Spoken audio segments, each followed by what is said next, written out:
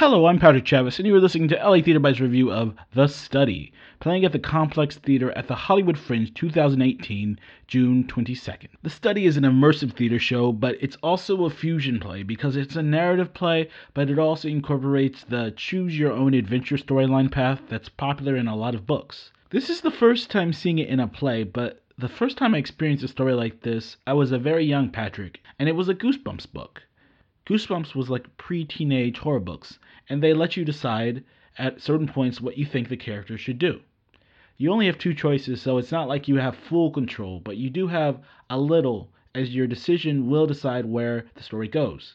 The crowd has the power to make that decision in this show.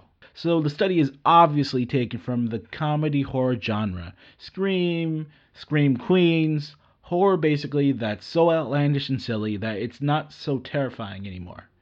They don't use all of the tropes, but a lot of them are there. This genre is not known for its great deep plots, and it's not there. But this show is very true to what it's trying to do. Because of the choice aspect in this show, my show will be different than yours, and the other shows will be different than every other show. That being said, what will be the same is the circumstances, the actors, the sets they use, and characters, and their development in some cases. The story centers around a group of friends and frenemies that are going on a trip together, but oh no, their car breaks down, and now chaos is let loose and people have to survive because of an external threat. Like I said, very basic horror plot. It would be boring at this point, but it's not because you decided where it goes. And my version went to some pretty interesting places. The show's use of darkness, lights, sound effects brings a lot to the experience. The show really is a lot of fun. Mindless fun, but fun nonetheless. The actors could have easily been over hammy in a show like this, and I wouldn't blame them, but they aren't, and I appreciated that.